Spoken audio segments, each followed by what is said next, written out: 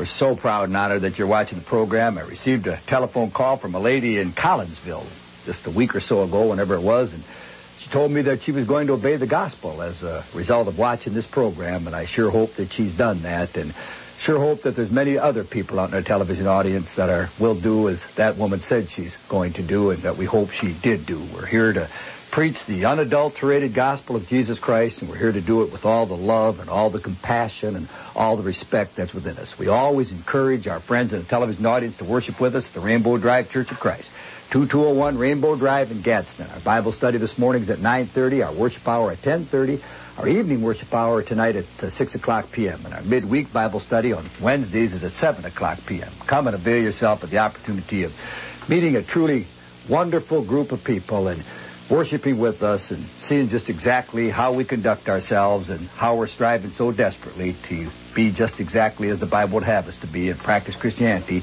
just exactly the way it was practiced in the first century. I'd like you to open your Bibles with me, if you will, and I want us to read the first 6 verses of the 18th chapter of the Gospel of Matthew. That'll be our text for this morning.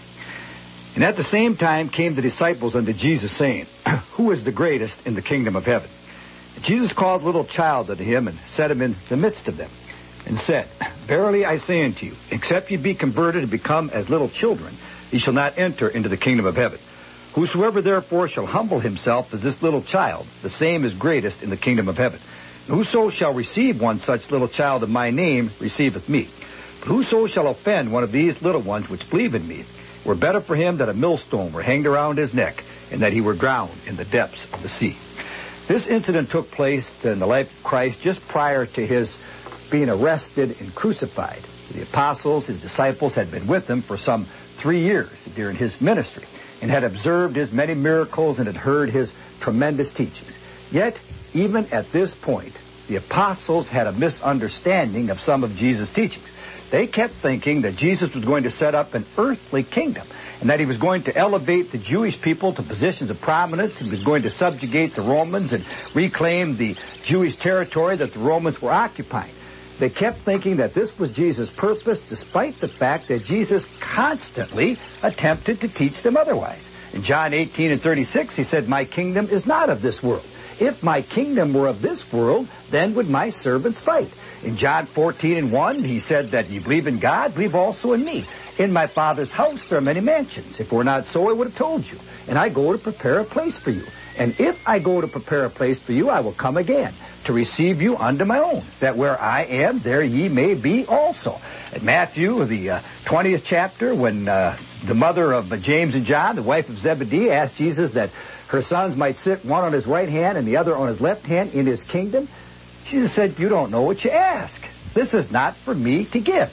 Jesus continually tried to teach his disciples that his was a spiritual mission and that he was setting up the kingdom would be his church, but that he wasn't going to set up an earthly kingdom in the sense that they conceived of it, in the sense that they thought of it. Even after his resurrection, before he ascended back into heaven, the apostles asked him in Acts 1:6, Wilt thou now return the kingdom unto Israel?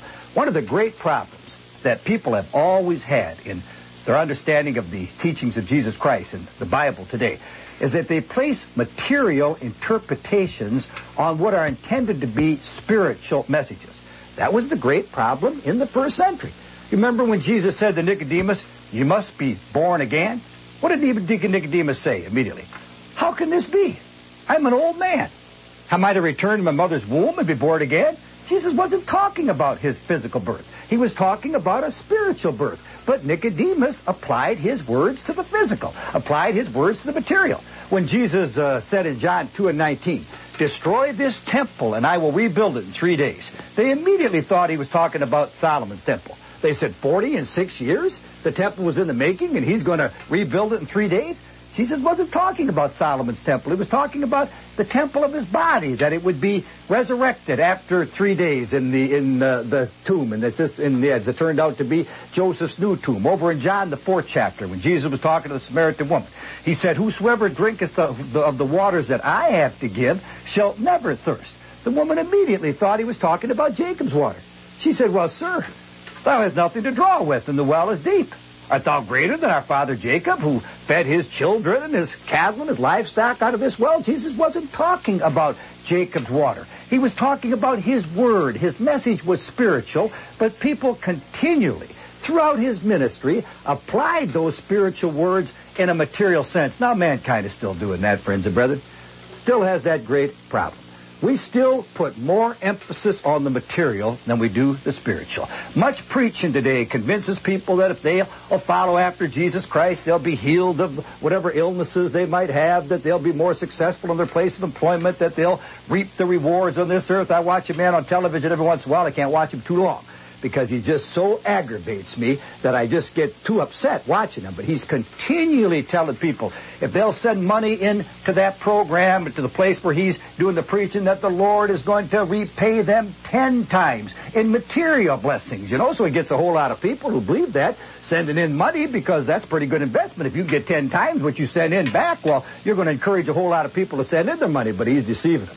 Because the Lord hasn't made those kind of promises to his followers. He hasn't told us that if we give 10% of our earnings, he's going to give us 10 times back in a material sense. If that be the case, the first century Christians surely didn't have a right relationship with the Lord, because they were martyred for what they believed. They had to go without homes and were constantly persecuted and beaten and mocked. And Paul, on 5 different occasions, was beaten by the Jewish people with 40 lashes save one. Shipwrecked, beaten with stones, beaten with rods. I mean, they lived a difficult life. There wasn't a material religion. They weren't looking for the earthly rewards. They were looking for the heavenly rewards. They were preparing themselves for eternity. Well, you take, friends and brethren, the material out of much religion today, and you wouldn't have any religion left. Jesus came into the world with a spiritual message. His words are to be interpreted spiritually. He came to seek and to save the lost. He did not come to perform miracles. He performed miracles in order to convince people that he was the Son of God, so that they would listen to his spiritual message. He did not come into the world to feed the poor. He fed the poor, and again, in order to convince them that he was the Son of God, so that they would listen to his spiritual message. He did not come into the world to teach us how to have better personalities and how to like ourselves better and how to be more popular with other people. And all that's great. But that's not why Jesus came into the world. Jesus came into the world to seek and to save the lost. Jesus came into the world to bear the sins of mankind in his body on the tree. Jesus came into the world to die for you and for me. Jesus came into the world for spiritual reasons, and only for spiritual reasons. But mankind has always had a great problem in applying his words in the spiritual sense. We always have had that propensity, if you will, to apply his words in the material sense. Well, now Jesus, in the midst of this discussion, he sees this little child. He takes the little child and puts him in the midst of the apostles and disciples and said, now, unless you be converted, become as this little child, ye shall in no wise enter the kingdom of heaven. Jesus was the master teacher, friends and brethren, had many different methods of teaching. He often used the visible object method of teaching. Pick up a pearl and compare heaven to that pearl. Compare heaven to a mustard seed. Talked about many of the things that were visible to the people. Talked about the rocks and the thorny ground and the thistles and the wheat and the tares and the shepherds and the sheep and the farmers and what have you. Was constantly making reference to the things that those people were aware of, that those people could see, and comparing these things with heaven, and giving these things a spiritual connotation, and making and drawing this comparison to teach a spiritual lesson. He was a great, great teller of stories. Every parable that Jesus told was a story. It was an earthly story with a heavenly meaning, in order to teach a spiritual message, in order to make a spiritual point. His story of the prodigal son is unparalleled in all of literature as far as beauty is concerned. He told the story of the elder son. He told the story of the publican and the Pharisee, the widow and her mite, Lazarus and the rich man. He was constantly telling people stories that they could relate to, and he would apply those stories to the spiritual. Now, if Jesus were on earth today, he probably, in fact, I know he wouldn't in this portion of the world talk about shepherds and their sheep. He wouldn't talk about the things that he talked about back then that those people could relate to, because you and I in this portion of the world today wouldn't relate to shepherds and sheep and many of the things that Jesus talked about today. He might talk about a ball game and compare that ball game with his message. Give some kind of a spiritual application to his message. He might talk about the situation in the Middle East. He might talk about Russia. He might talk about anything that you and I would be aware of and you and I would be cognizant of, and compare that with his message and make a spiritual application. That's the way Jesus taught. And that's why Mark said of him in Mark 12:37 that the common people heard him gladly.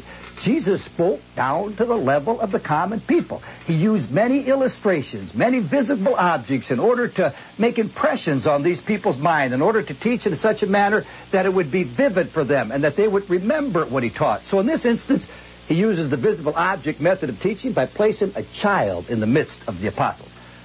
And he says, unless you be converted and become as this little child, you shall in no wise enter the kingdom of heaven. What does it mean to become converted? Acts 3:19, Peter said, turn and be converted and have your sins blotted out. When one is converted to something, he makes a change. There's a tremendous transition in his or her life. When we're converted to Jesus Christ, we go through, if you will, a spiritual metamorphosis. We are changed completely. Paul says in 2 Corinthians 5:17, when one is in Christ, he's a new creature. Behold, old things are passed away and all things become new. When we came into a right relationship with Christ, when we contacted the blood of Jesus in our obedience to him in baptism, we then became a new person. Out of darkness, spiritual darkness, into spiritual light, under the marvelous light of our Lord and our Savior. We came out from among them and are separate and touch not the unclean thing. We're no longer unequally yoked with unbelievers. We just pursue a different kind of a life. We've made a conversion, a transition from one life to the Lord's way of living. Jesus said we must be converted and become as this little child. Why would Jesus choose a little child to teach this lesson? Well, friends and brethren, there are traits in little children that all of us adults must somehow attempt to mimic and attempt to become a part of if we hope to be in a right relationship with the Lord. Number one, the faith of a little child. Little child has unquestioning faith in his mother and father. I grew up in a broken home, but I can still recall when I was 8, 9 years old, just a little boy, and my dad would sometimes tell me some things that I couldn't understand. Even though I couldn't understand them, I would believe them because it was my dad telling me that, and I just figured that my dad knew about all these things and that he wouldn't lie to me. I can remember him telling me how there was going to be television. Yes, I grew up without television. I can remember when there was no television. As a little boy, my dad would say there's going to be television someday. You're going to be able to watch the ball game right in the living room of your home and a little miniature movie screen right while the game is going on all the way across the country in another part of the country. I couldn't understand that. I couldn't even imagine it, but I believed it. He would tell me that there were going to be jet airplanes that would fly across the ocean at tremendous rates of speed. I couldn't understand it, but I believed it. He told me that somebody would come along someday and beat Joe Louis. I used to think when I was a little boy that Joe Louis is indestructible. I didn't think anybody could beat Joe Louis. But he said somebody will come along and beat Joe Louis. I didn't understand that, but I believed it because he was my dad. And these things that he told me all turned out to be true. Even though I couldn't understand them, they were true. Well, now, you know, friends and brethren, there's a whole lot of things about God that we don't understand.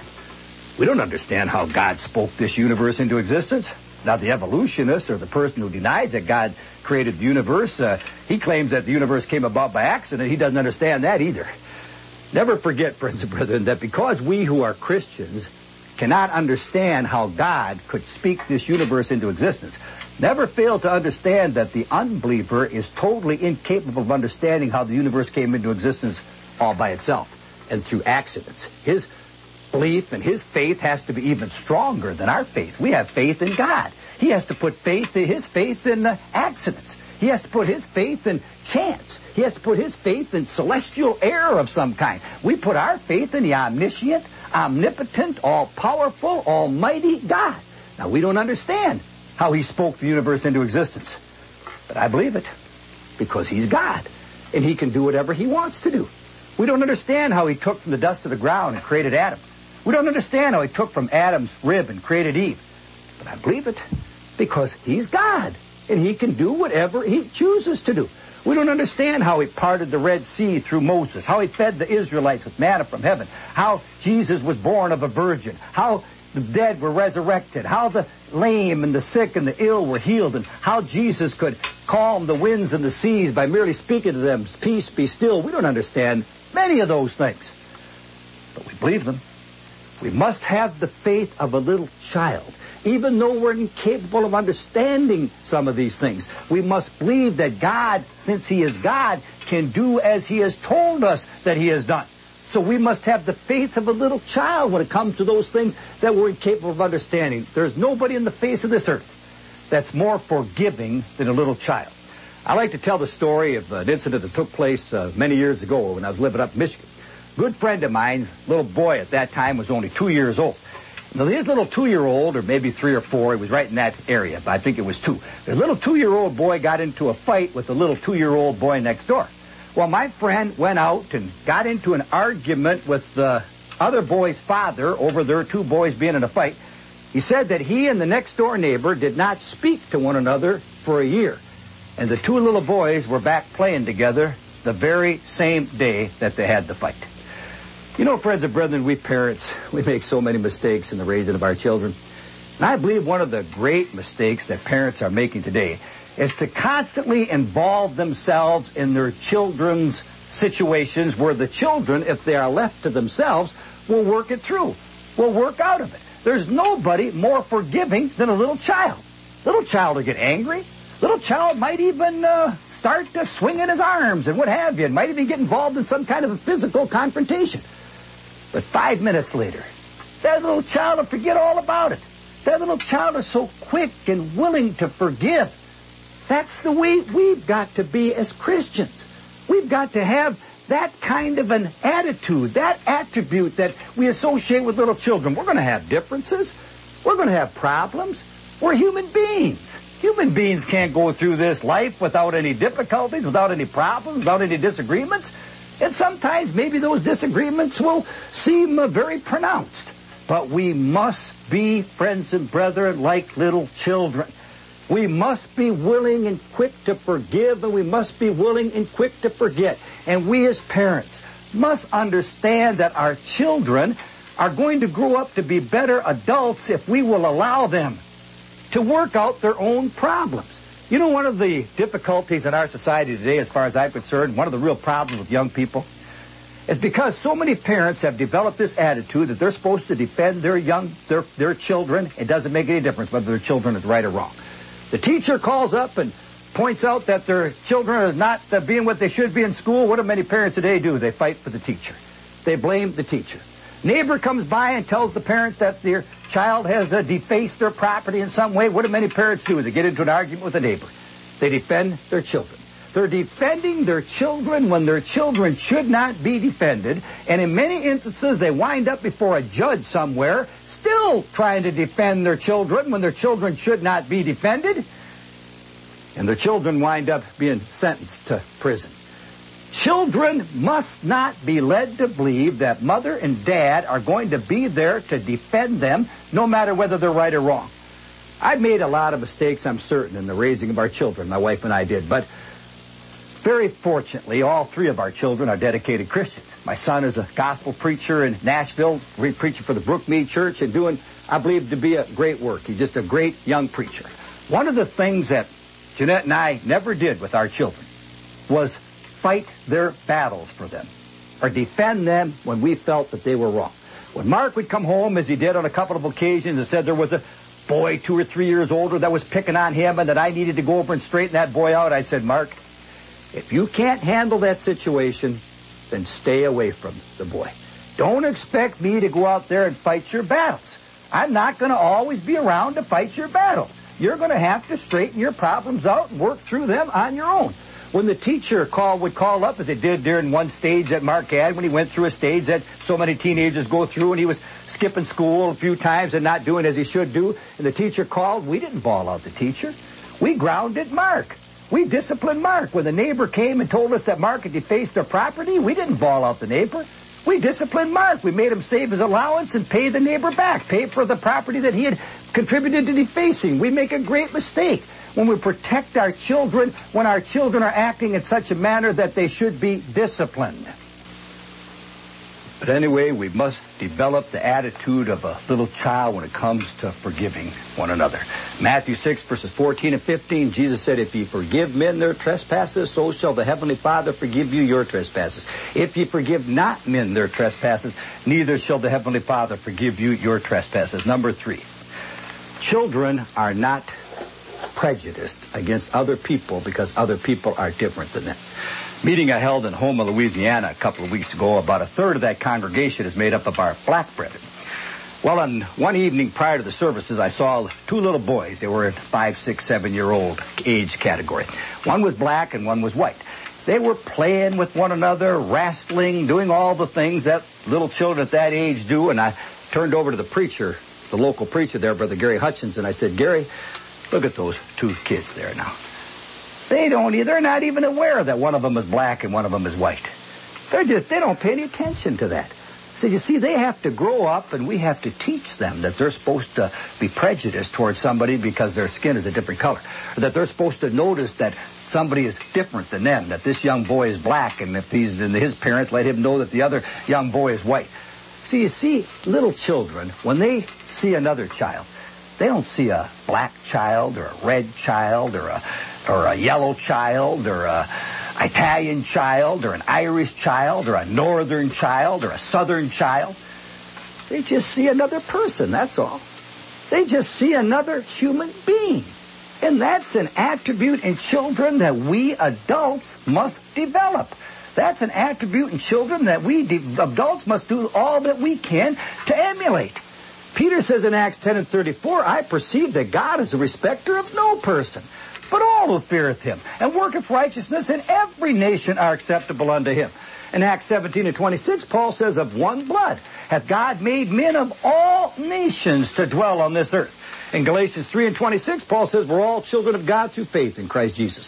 For those of us who have been baptized into Christ have put on Christ. There's neither bond nor free. There's neither Jew nor Greek. There's neither male nor female. For we are all one in Christ Jesus. So the Bible teaches that there should not be prejudice and bigotry and hatred between races. And of all people in the world where there shouldn't be prejudice, bigotry, and hatred between races, it should be among Christians. It should be among the followers of Jesus Christ. Well, that's an attribute that a little child has.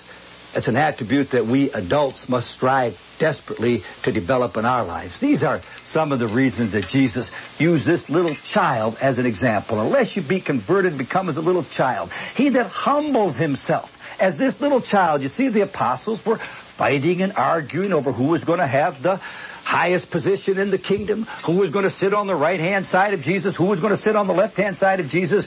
Brethren, eternity, and it might take eternity to reveal it, but I believe in eternity, in the judgment, we're going to find out that one of the besetting sins of preachers, talking about my preaching brethren now in the Lord's kingdom, has been nothing but pure jealousy. Trying to outdo one another, and instead of rejoicing in each other's accomplishments and weeping over each other's setbacks, sometimes we rejoice over the setbacks and weep over the accomplishments. That should never be, friends and brethren. Should never be. Who's doing the preaching when people are converted is not what's important.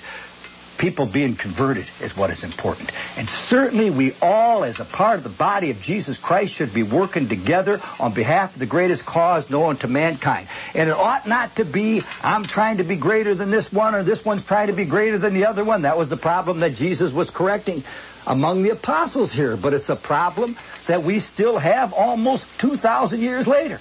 Jesus says in Matthew 23 and 13, whosoever humbles himself shall be exalted. Whosoever exalts himself shall be humbled. Paul said, he planted, Apollos watered, but it was God that gave the increase. We must give all of the credit to God. We're simply his vessel, simply doing what we're capable of doing, and he must receive the glory and he must receive the praise. And it ought not to be that we're striving to be the most important people in his kingdom is the church today. They were arguing over those days of a misunderstanding of the kingdom, but still arguing over who would be the greatest in the kingdom. Now Jesus says, whosoever would offend one of these, my little ones, it would be better for him that a millstone be tied around his neck and he would be cast into the depth of the sea and drowned. No more harsh words in all of the Bible than Matthew 18 and 6 that Jesus uttered in reference to those who offend these little children. You know, one of the greatest blessings that God can bestow upon a young couple, a married couple, is a little child. That is one of the greatest blessings that any married couple can ever experience.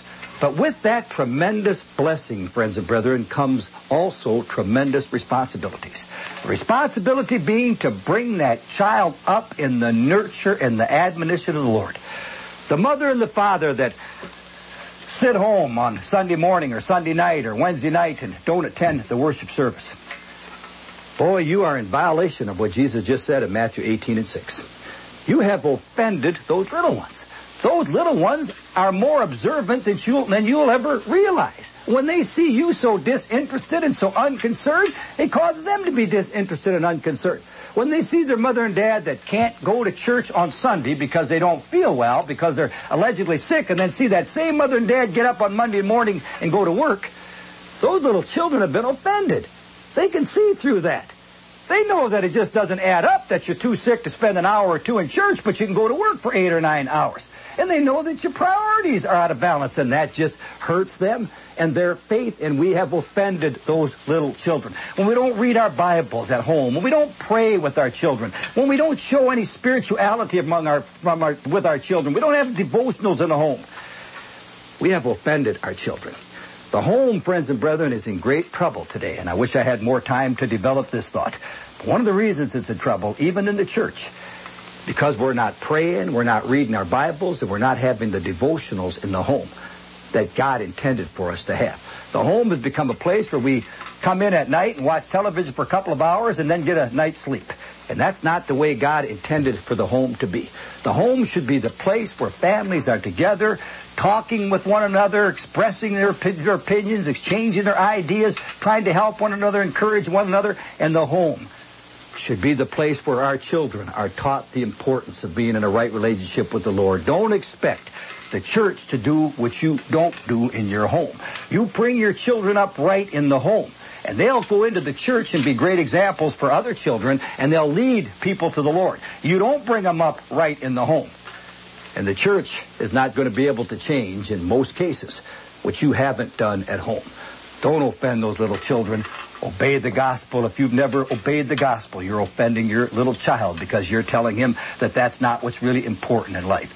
Put Jesus first and lead that little child to the Lord so that you can be in heaven with your entire family one day. Thank you so much for watching the program. We love and appreciate each and every one of you.